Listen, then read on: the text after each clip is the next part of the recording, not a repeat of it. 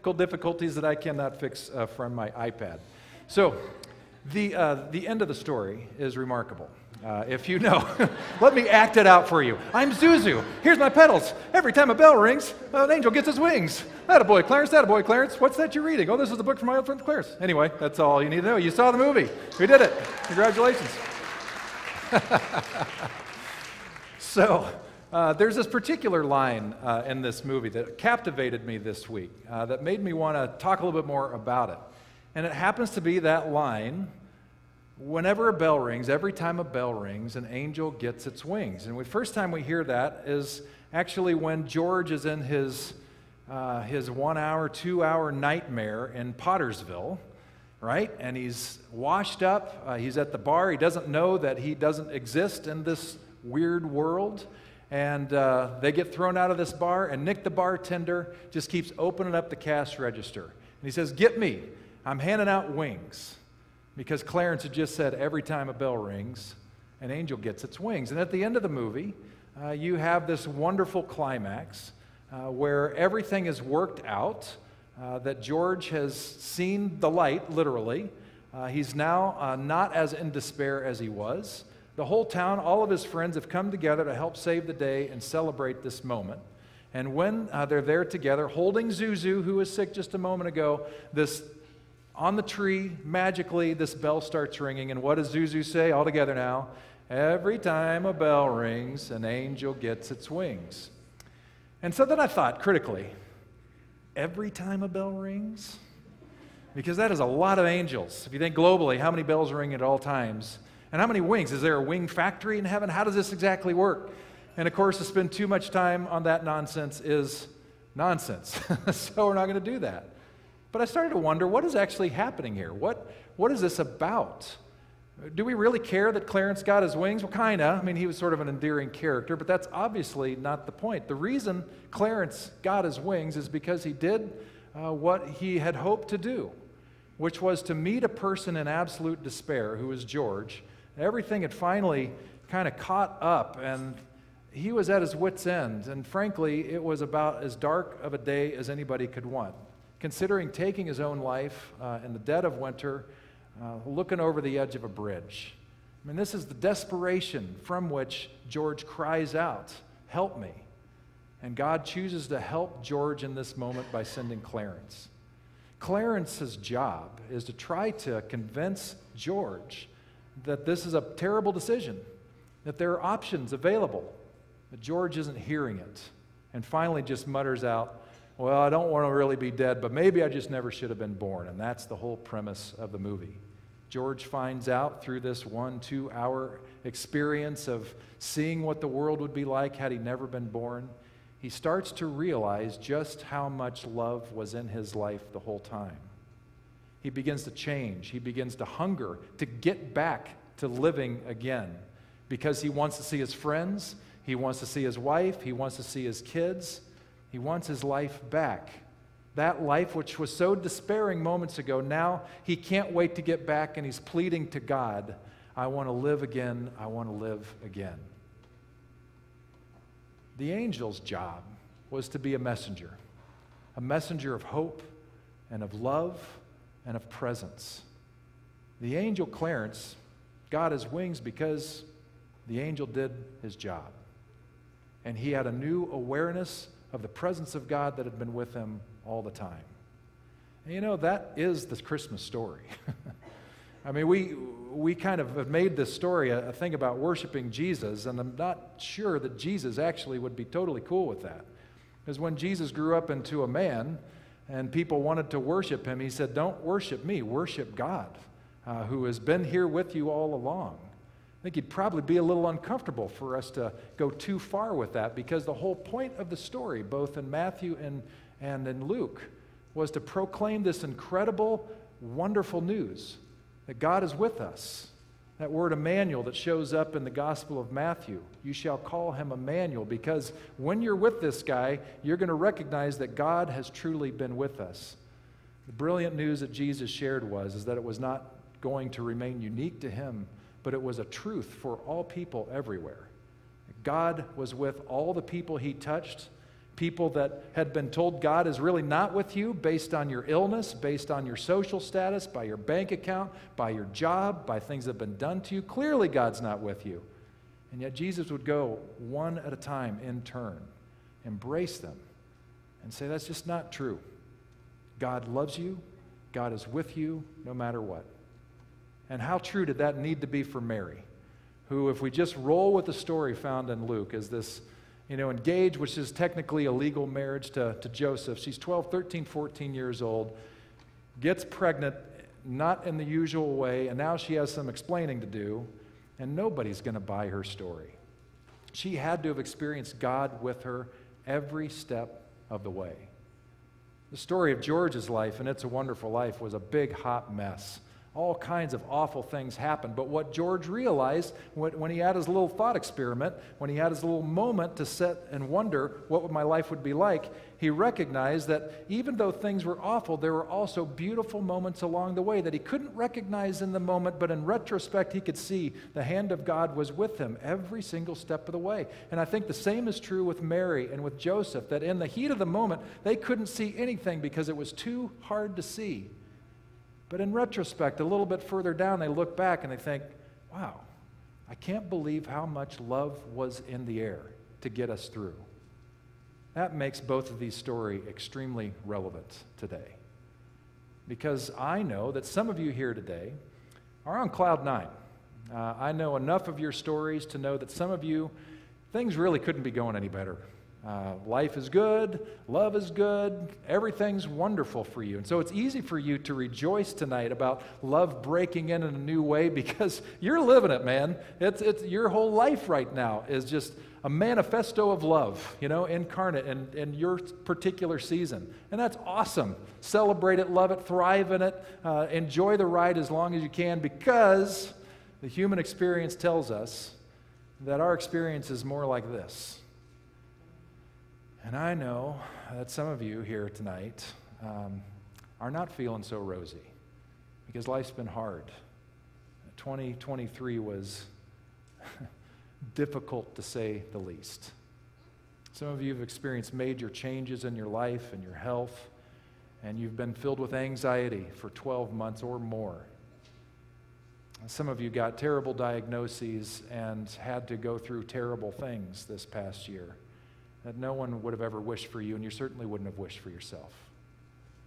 Some of you have lost people that were incredibly dear to you. Crosswalk has lost several wonderful people this past year.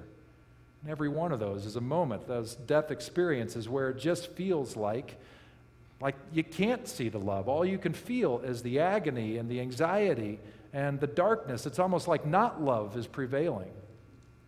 But what I want to tell you is, from the story of Jesus' birth, where if you just look at the face of it, a guy is born in the worst possible circumstances in a dung-filled cave barn where everybody would say God clearly was not involved in this.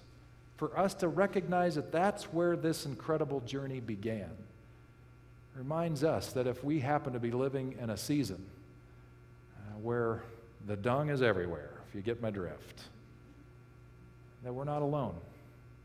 That if that's where this story started, if that's where God chose to show up in a very powerful way, and what does that say for us in our lives? Now, some of you are too deep in it, and you're just going to have to go on faith for a while. You're going to have to trust that me and other people who love you around you know that you are surrounded by love, partly because we're the ones that are helping love you. We get to be the agents of God's love with you, even as you are in your despair. And my prayer is that that faith will hold you through for this season, and that you'll be looking soon enough and recognize that there are people around you that have been agents and conduits of the very Spirit of God that we see here lying in this manger. And you will know that you are deeply and profoundly loved, no matter what, because that is, end of the day, the message that we see in It's a Wonderful Life, and more importantly, in this Christmas story. I kind of thought about this phrase, the bells still peal. I looked up that word Peal. That's kind of an old-fashioned word. We don't use it a lot. Sometimes you hear it P-E-A-L, and it's not just peal like a little light ring. It's like a strong, strong ring of a bell. And what I want to say to you is that the bells still peal today. 2024, it's going to be a ride. I think we already know that. 2024 is going to be a ride. There's still going to be anxiety. There's still going to be humanity. And I want to tell you that the bells will still peal. There's a little thing called the election coming up next November. Perhaps you've been aware of that. And I want to tell you, no matter what happens until that day or what happens after that day, the bells still peal. That love is with us. That love is the ground of our being. We are going to lose people in 2024, and it's going to be of great heartache. But the bells still peal. Because we will remember the love that we shared. We will remember that love is calling them home. We'll remember that love is calling us home too. Whatever you go through this year, the bells still peal. You have breath in your lungs. The fabric of the universe is love. The bells still peal. There's a song that's been in my head this season, unlike any other Christmas season. I grew up in the church, so I grew up singing Christmas carols my whole life. And this particular carol, I didn't really pay a whole lot of attention to until this year. It just really hit me for some reason. And it's inspired by a poem from the American poet Henry Wadsworth Longfellow. In 1861, he lost his wife that he dearly loved in a tragic accidental fire. A couple years later, his son wanted to enlist with the Union Army to go fight the Confederate South. And Longfellow was not at all pleased at this because he knew the risks that he was taking. And unfortunately, those risks were partially realized because in the Battle of Mine Run, his son got severely injured. Not killed, but severely injured. And it was throughout this time of agony and anguish that he wrote the familiar carol, "I Heard the Bells on Christmas Day." And I won't read you the poem because hopefully my tech work will work and you can actually hear this rendition of this hymn. Here we go, maybe. Good.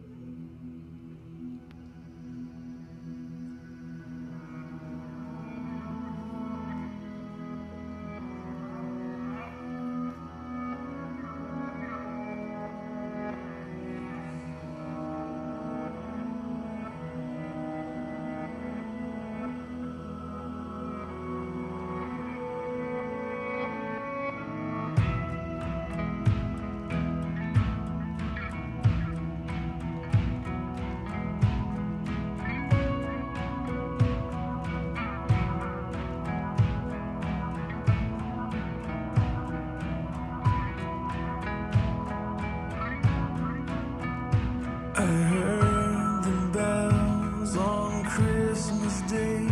Their old familiar carols play, and wild and sweet the words repeat of peace on earth, goodwill to men.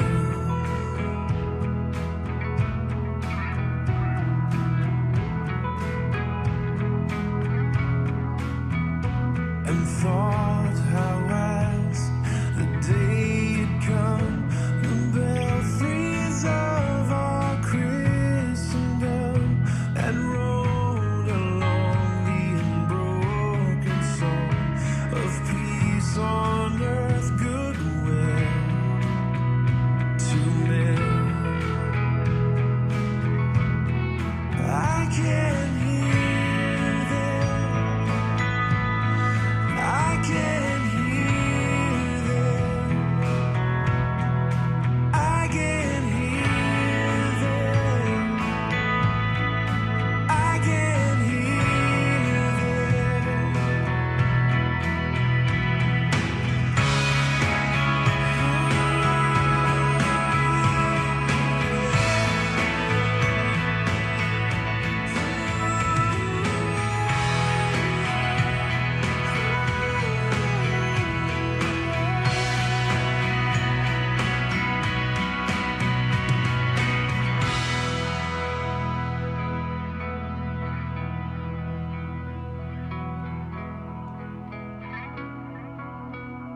and in despair I bowed my head. There is no peace on earth, I said, for hate is strong and mocks the song of peace on earth, goodwill to men.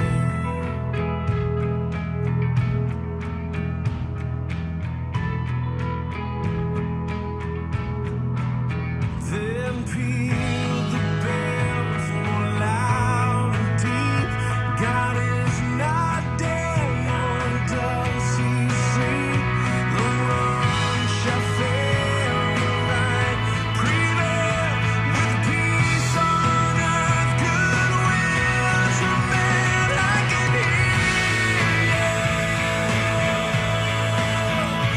can hear you. I can hear you.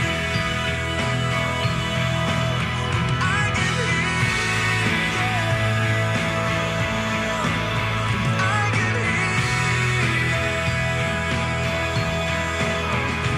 can hear you. I can hear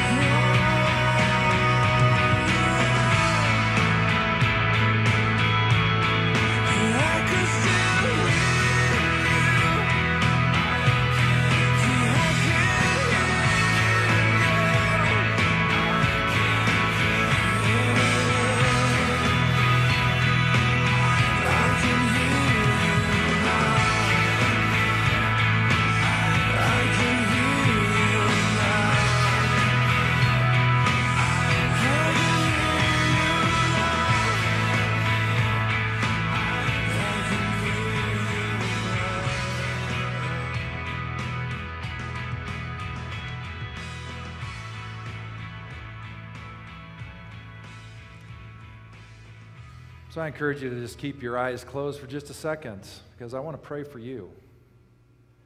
God, may your Spirit that anointed us and dawned in a new way, in a profound way, on this Christmas day so long ago, may it dawn again on us tonight. That those who are in pain, those who are struggling because of this past year, may they begin to hear the ring of the bells, even if ever so faintly. In their quiet and their calm on this silent night, may they begin to have renewed hope that they are not alone and never have been and never ever will be. May your love act as a healing balm to those who've experienced deep loss, for those who've been through hell physically, medically, for those whose relationships have fallen apart, representing dashed dreams. May you come and heal. May you ring in their heads, I love you, I love you, I love you. And God, may we all hear that. May we all be moved by this collectively, to know that we are deeply and profoundly loved by the genesis of all of creation. That originating Spirit is within us, loving us, wooing us. May we be filled tonight with the knowledge of your love. But may it not end there. As I pray for us tonight, God, that we will, like those who've come before us, that we will recognize while this gift is amazing, it also comes with an invitation to move forward toward love, toward what you want in the world with us and through us. Not in a controlling way, not in a demanding way, but simply as an invitation. May we hear you say to us, I love you. Let's see where love can take us together.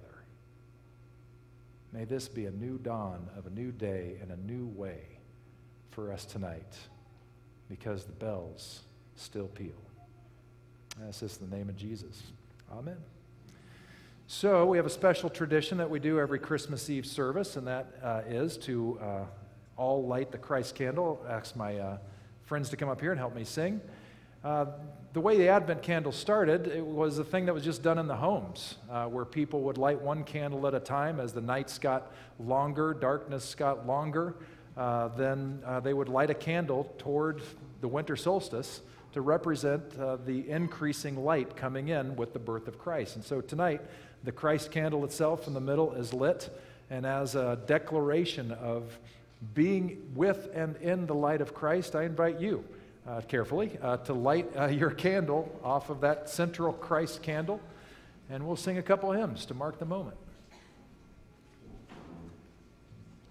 Yeah.